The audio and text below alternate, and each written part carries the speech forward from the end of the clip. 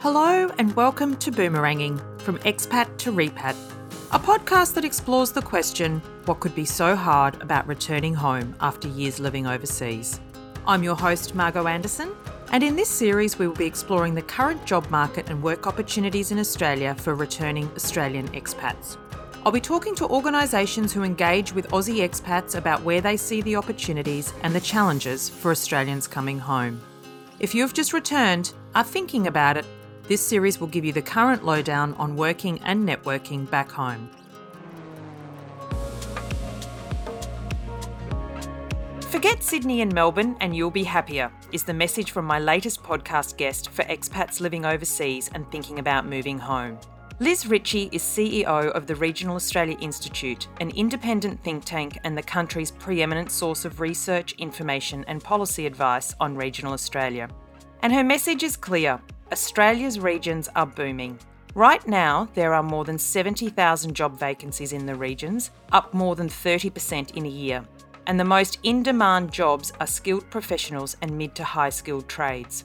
So if you're an engineer, a doctor, a nurse, a teacher or an accountant, skip Sydney and move on from Melbourne. You might not only get the job you want, according to the Institute's research, you are likely to end up happier. So welcome, Liz. Thank you, Margot. Great to be with you. Now, before we take a closer look at some of those really interesting statistics that we just mentioned, can you tell us a little bit more about the Regional Australia Institute, or RAI as it's often referred to, and what your role is? The Regional Australia Institute was formed nearly 11 years ago in 2011, at the time through seed funding from the federal government. And it came to be because there was a clear gap in Australia that we didn't have a dedicated think tank that could focus on the issues affecting rural and regional Australia. So its inception was incredibly well placed back in 2011. Over the course of those years, we have shifted and diversified as an organisation. So very much our beginnings were steeped in our research. And then over the time, we've been able to expand our strategy and start to think about how we can actually use that research for what I call activation and impact. So that's seen us expand into a membership model and really taking our thought leadership out to the people in rural and regional Australia to ensure that we have that ability to debate and discuss the issues and opportunities that are coming through the Institute's research. My role is as the Chief Executive Officer, and this is absolutely a dream job, Margot. This is the job that I said probably almost 10 years ago that one day I'll be the CEO of the RAI. And so I'm very humbled to hold this position. I'm very humbled to do the work that we do. This is much more of a vocation for me. I'm incredibly passionate about regional Australia. Now, Lizzie, you are a girl from the regions yourself. Can you give us a bit of background as to where you grew up and what your story is? So I am a very proud girl from Denny, otherwise known as Denny Girl. And for anyone who knows that part of the world, Deniliquin is a beautiful community in southern New South Wales. Its heritage is very much agricultural based. I am a farmer's daughter, very proud farmer's daughter, youngest of 6 kids. I have 4 big brothers and 1 big sister. So our household was a fairly dynamic place to be raised in. But I kept them all in shape. I kept them all in shape and, rush for seconds was always a sort of evening affair. But look, Deniliquin is a really interesting community. It sort of sits, 3.5 hours north of Melbourne and about probably 8 hours south of Sydney, if you can get that picture in your mind. A population of 8,000 people, as the census says.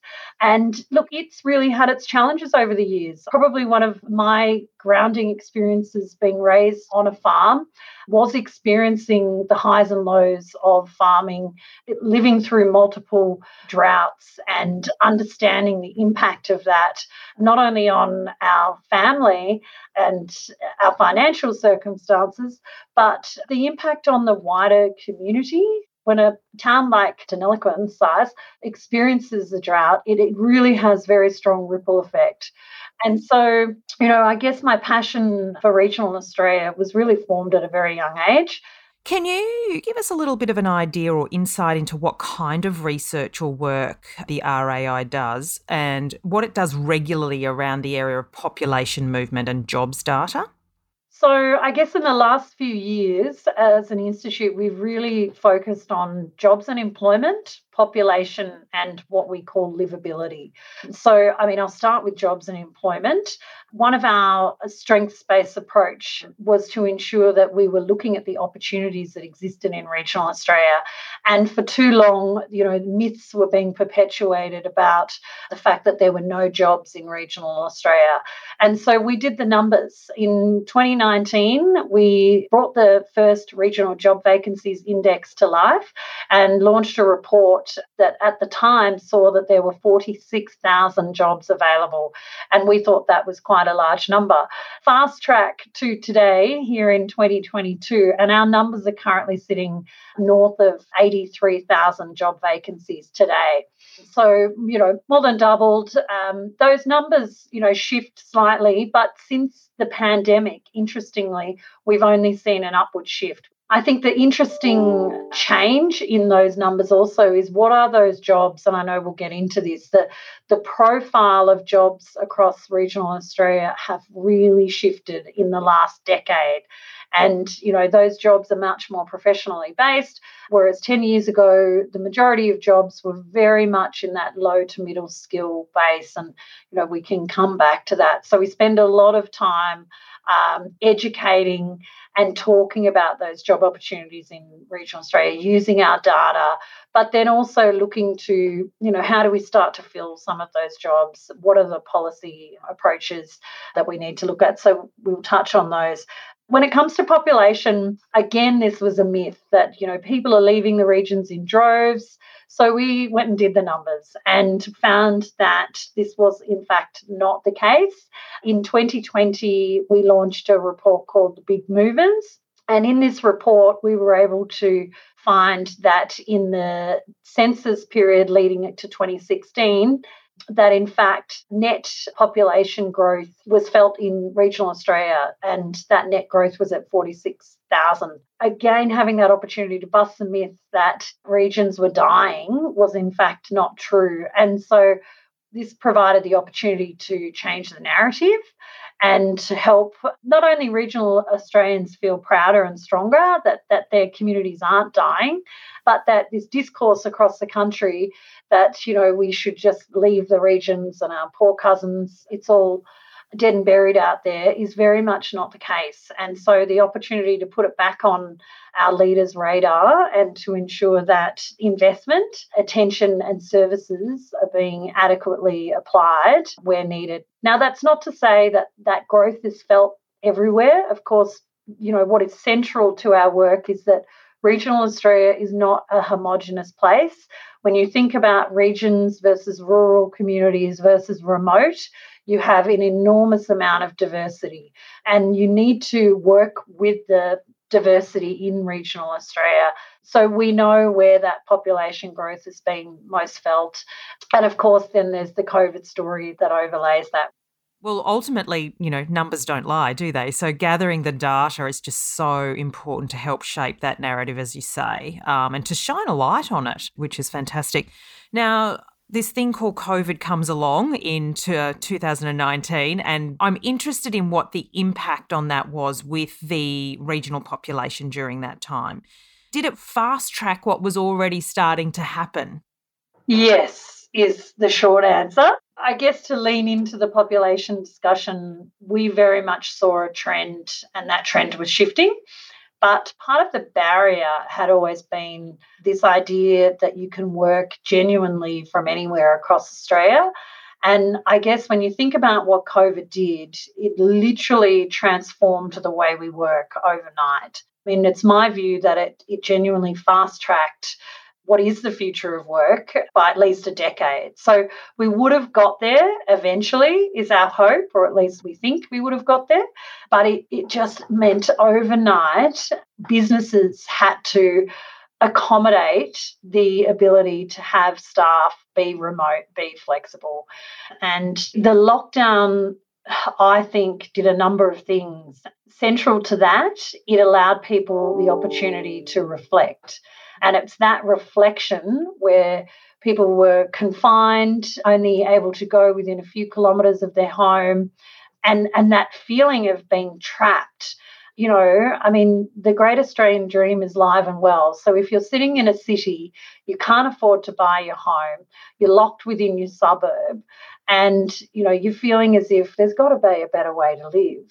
And you allow your imagination to drift. And generally, that imagination will take you to a beautiful location. And, of course, that's where regional Australia comes to its own. It really does offer such a beautiful lifestyle. And, our research told us that. So research that we launched in late 2020, we did a survey across the 4 major metropolitan cities, and we found that 1 in 5 city dwellers wanted to make the move. And the reason they wanted to make the move was because they were dreaming of more time, more space, more connection to natural environment. They were also dreaming of having less debt, less congestion, interestingly, less anxiety. And so it really creates a picture in your mind of how a person is living in a city life. And then given the chance, given the opportunity that COVID provided, we saw this mass exodus out to the regions. And that, in fact, has stayed in place, yes. And that's interesting because I think when we talk about our expat community, the biggest motivator, or one of the biggest motivators for returning, is lifestyle. And whilst jobs are absolutely critical and important, lifestyle is a driver and a driving factor. And so I think what we're quite excited about is the opportunities that are being presented in the regions for highly skilled professionals that can actually meet both career drivers but also lifestyle drivers. So that's a really interesting piece for our community. I think it's definitely fair to say that there has been a shift in the way that city people think about the regions, though. So that's certainly something that's positive. I guess what sits at the heart of that for many in terms of consideration is jobs. So I'm really interested to hear from you, or hear your observations around what is the current situation of job vacancies in the regions. We've heard, I think, 84,000 you said before. What does that look like? Yeah, look, the numbers oscillate. So in the last year, our peak was at 86. I think that was 2 quarters ago. And, it's probably been upwards of 70, 75,000 in the last year. So they've moved, but it's generally been on the increase. So to get into some of that detail, I guess what sits at the heart of this conversation is that regional economies are more sophisticated than they once were. So to your community abroad, again, let's dispel the myths that regional communities are not backward centres anymore, and that they have, simply by looking at the profile of employment that's available, we have today the highest percentage of those vacancies sitting within what we call the professional sphere. Engineers, doctors, nurses, teachers, accountants, lawyers, you name it. Any professional service, there is just such a diverse range of employment opportunities that are now available in the regions that simply weren't there in the past. And that is to service the growing population.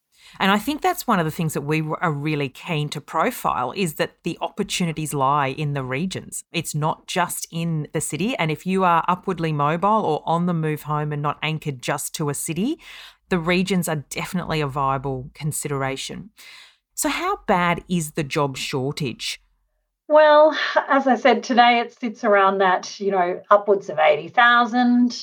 And these are advertised jobs. So anecdotally, you could actually double those numbers. So you could be in the vicinity of upwards of 150,000 jobs.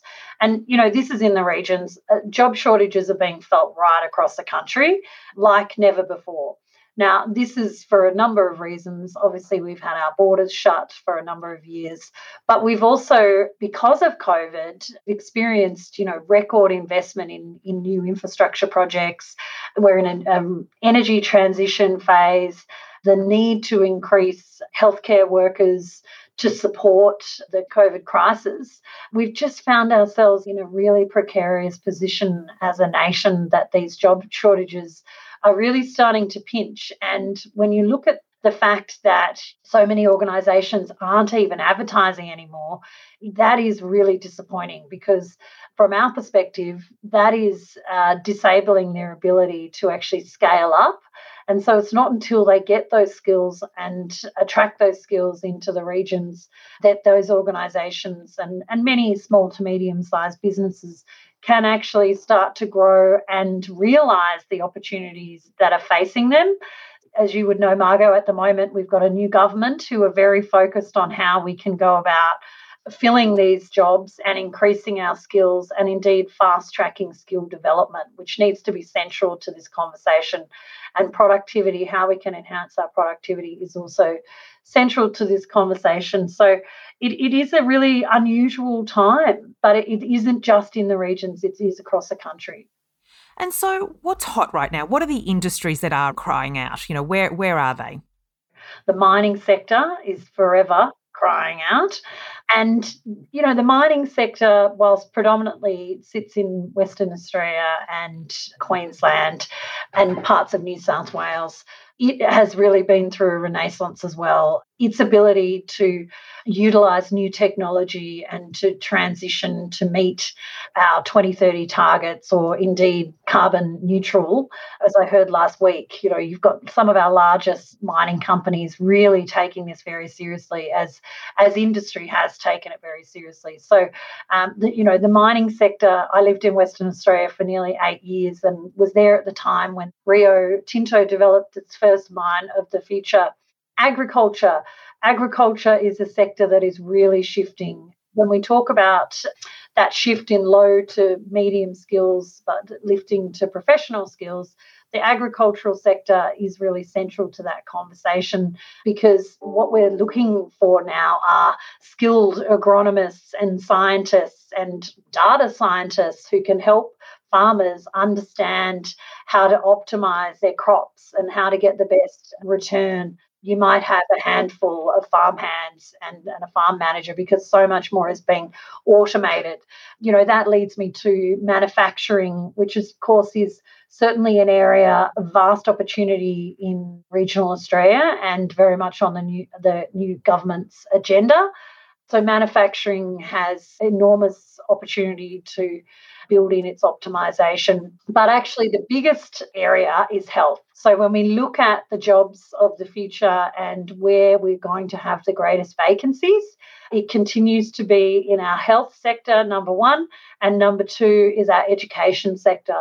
Two critical sectors for our nation, but in particular for our regional communities. If we don't get the doctors and the physiotherapists and the psychologists to move to regional Australia, then this here lies at the core of one of my passions, which is to hopefully try to rebalance the nations to ensure that regional Australia has a level playing field and that health services are more readily available. You know, we've seen some big shifts through COVID, ensuring that telehealth is now finally live and well. I mean, it shouldn't have taken a global pandemic to bring that to life. But as you know, with parents in the regions, my parents, you know, they every week would be travelling to a large regional centre from Deniliquin to see a health specialist at their cost, and both of time and out on the roads. And, you know, my parents are not young today. And so, you know, it really is an impost to not be servicing health and education in the way we need it to be. So there's some of the areas that are really starting to boom. And I think, you know, from a livability perspective, if we're really going to consider the regions, we want to know our kids are going to be educated and have options. We want to know that we're okay and that we have health services on our doorstep or close by for us to access. So, you know, it's all that social infrastructure that's just so important, isn't it, to making a community not just exist but thrive.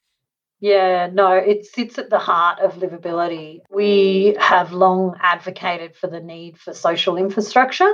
Hard infrastructure has been central to, I guess, government's regional policy framework for decades. So can you give us some examples of, I guess, some regions that are on a particular lookout for skilled professionals? Oh, look, they really are everywhere. I mean, you could look at we have on our website, which might be a great resource, we have the regional job vacancy index map, and it actually shows which parts of the country are particularly high in job vacancies at the moment and gives that kind of profile of high skilled through to lower skilled roles that are currently available. But if I just name a few around me, I'm sitting here in our nation's capital, Canberra, and ACT.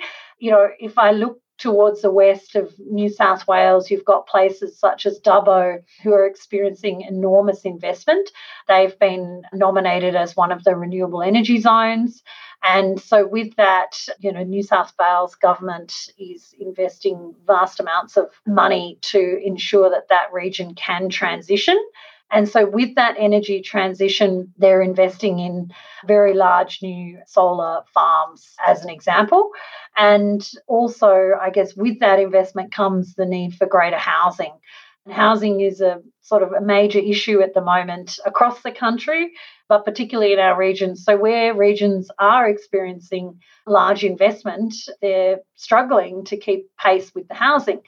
And so one of the latest technologies that I have just been informed of in Dubbo is that they're looking at developing housing through what's a kind of more internationally acclaimed process in 3D printing. So they're going to bring, new housing estates to life through 3D printing, which just blows my mind. Yeah. I know. And so I've been very busy on YouTube, Googling this. I wouldn't say it's prominent, but it's certainly a feature over in Europe. And I think it's making its way over here. And it'll be great to see some of these projects come to life, particularly out in Western New South Wales. You only need to look anywhere in regional Australia where there are big projects and investments. We've got just here at Snowy Hydro in Cooma is, enormous development, work opportunities for engineers, scientists, you name it, electricians, plumbers, all trades. It's an enormous project that is underway. And so, you can look anywhere across the country and see those opportunities readily available. So I'm interested to hear, how do you work with industries on the changing way of work and how regions can benefit? One of the drivers of my own council, which is an industry council called the Regional Australia Council that has some of Australia's largest businesses like Australia Post, Telstra, NAB, Nutrien Elders, the list goes on, an incredible council, is to actually really start to drive that conversation about genuine flexibility. Because whilst we've got those job opportunities available that are in place, what we are very much seeing is that trend of people taking their job and moving to the regions and using that opportunity to create their best life. And they may be working from home or they may be working from a regional hub, a co-working centre, or they're doing a mix. So, to the Atlassian story, I only read recently that they're actually developing regional hubs to support their staff who are choosing to live in regions and work and live from anywhere across the country. So you've got great examples there. Telstra was very much at the lead, years ago. They announced all roles flex, and that was well before the pandemic. But, if you speak to anyone in Telstra, it wasn't widely adopted because as a nation, we just had a different view of what work looked like, and that presenteeism was ever felt. And so it's a very exciting transition to be making. And, I know from our friends in Telstra that their numbers of all roles flex and people moving out to the regions is very much on the up. So it's great to see. I think combined, flexibility, yes, but what we have is, to go back to some of your earlier points, is we've got true vacancies in the region. So it's not just people moving to the country and taking their city job with them, but there are real opportunities that are there in the regions for people to consider as well. So one of the things that I was interested in is, according to RAI, if I move to the regions, find a job and a house, I'm probably going to be happier. Is this true? It is true. And it's not surprising, is it, Margot, as No. regional girls? Yeah. I continue to say that you can shape the good life in regional Australia, and these statistics just speak to that.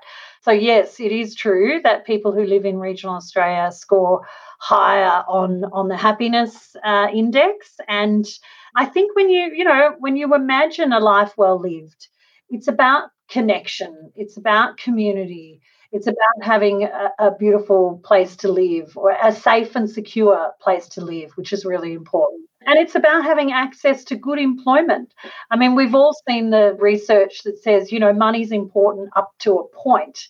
But actually, it is, at the end of the day, it is about relationships that make a good life. And so, we know this about regional communities. We know that in the pandemic in the cities, the feeling of isolation and loneliness that was being felt in lockdown, in the high rises, when you couldn't get outside and, you couldn't put your feet in the grass. And I think that what it instilled in people was almost a sense of resentment. I don't want to live like this.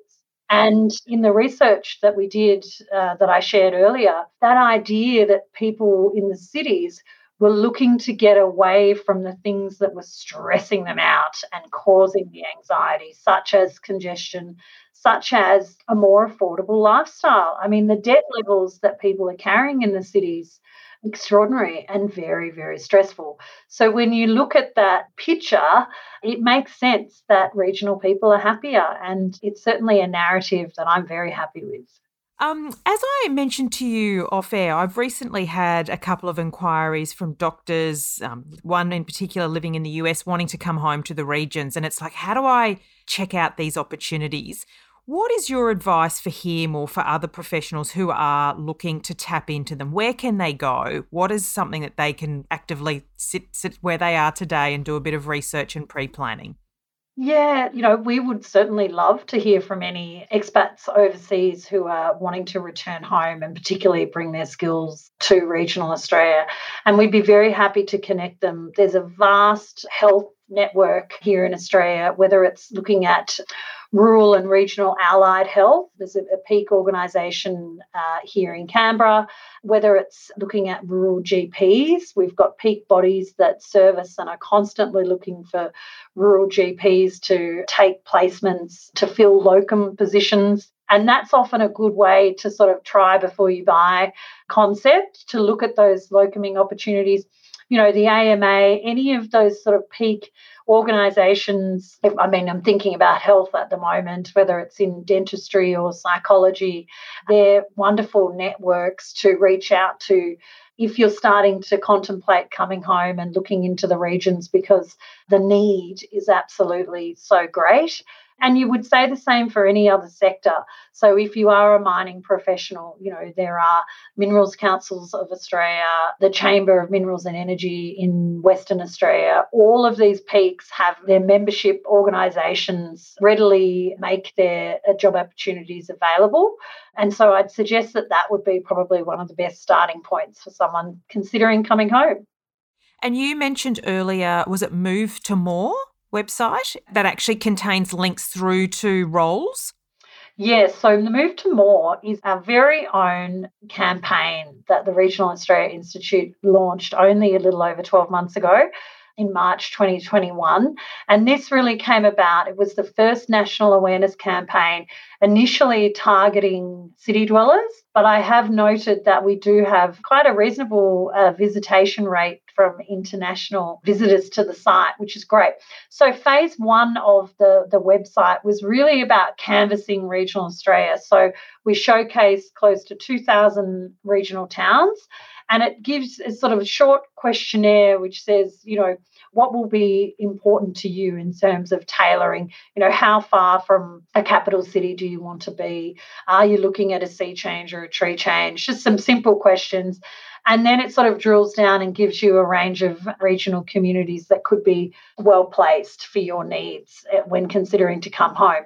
So phase two, which is not quite launched, but we're getting close, is we're seeking to bring in these job opportunities. So we're going to be working with not only our partners, in our member partners, but also regional communities, local governments. We're working with Indeed as an employment platform to bring these jobs to life. So we're hoping to build what will be ultimately a one-stop shop for anybody, whether you are in Australia or abroad, to look at our website, Move to More, and to start to get a sense of what do these communities look like and what are the job opportunities and indeed the housing opportunities that are available at this point in time. So looking forward to bringing that phase 2 to the market.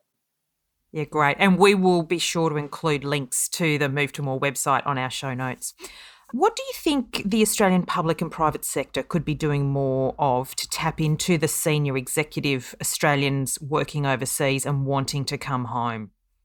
You've really educated me, Margot, in this understanding what is available in the expat community. I mean, noting that there's 1 million people abroad right now with such a vast array of professional skills that could be returning to Australia, the government has a wonderful opportunity to try to potentially and I don't know if they already do this, but to have some kind of an audit of skills to understand what is the skill base that's out there in our expat community. And then how can we start to match these job opportunities that we see are readily available.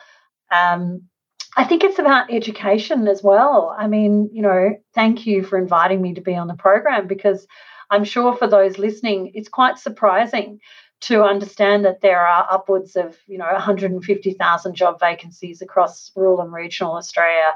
And to know that you don't need to come back to Australia and be bound to Melbourne and Sydney opportunities, that you can actually shape your best life out in rural and regional Australia and continue the career potentially that they're already working in.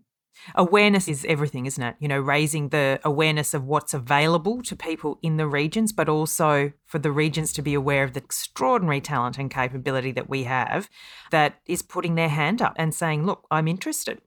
So, Lizzie, just in closing, why is it important to have more Australians living prosperously in our regions? What is the benefit for us as a nation and as our community? Really, the central premise sits in a report that we launched in 2019, and it was called Regional Population Growth, Are We Ready? And this report looked out to 2050. And it said that if we didn't change our current population trajectory in growth in our capitals, we were going to become a nation of megacities. And that's predominantly, Sydney, Melbourne, Brisbane, Perth.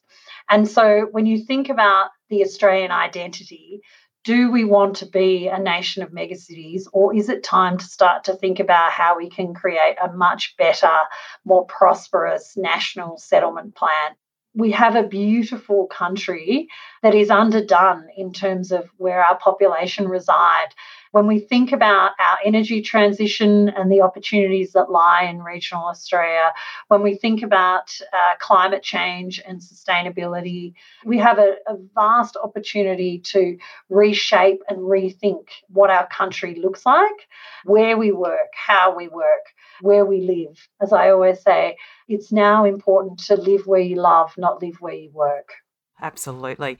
Oh, Liz, look, I could continue the conversation for another hour at least. I'm really grateful for your time and thank you for shining a light on those opportunities. And we look forward to sharing more of the details via our website. Thank you so much. Thank you, Margot. It's been a great discussion. Regional Australia Institute is a distribution partner of our inaugural Australian Expat Career Survey 2022. If you're an Aussie expat still overseas or returned in the last 3 years, we would love to hear your views. Go to australianexpatcareersurvey2022.com or follow the link on the InSync website. All participants will receive first access to the survey report, plus the opportunity to join a complimentary career repatriation workshop and networking event with other returning Australian expats.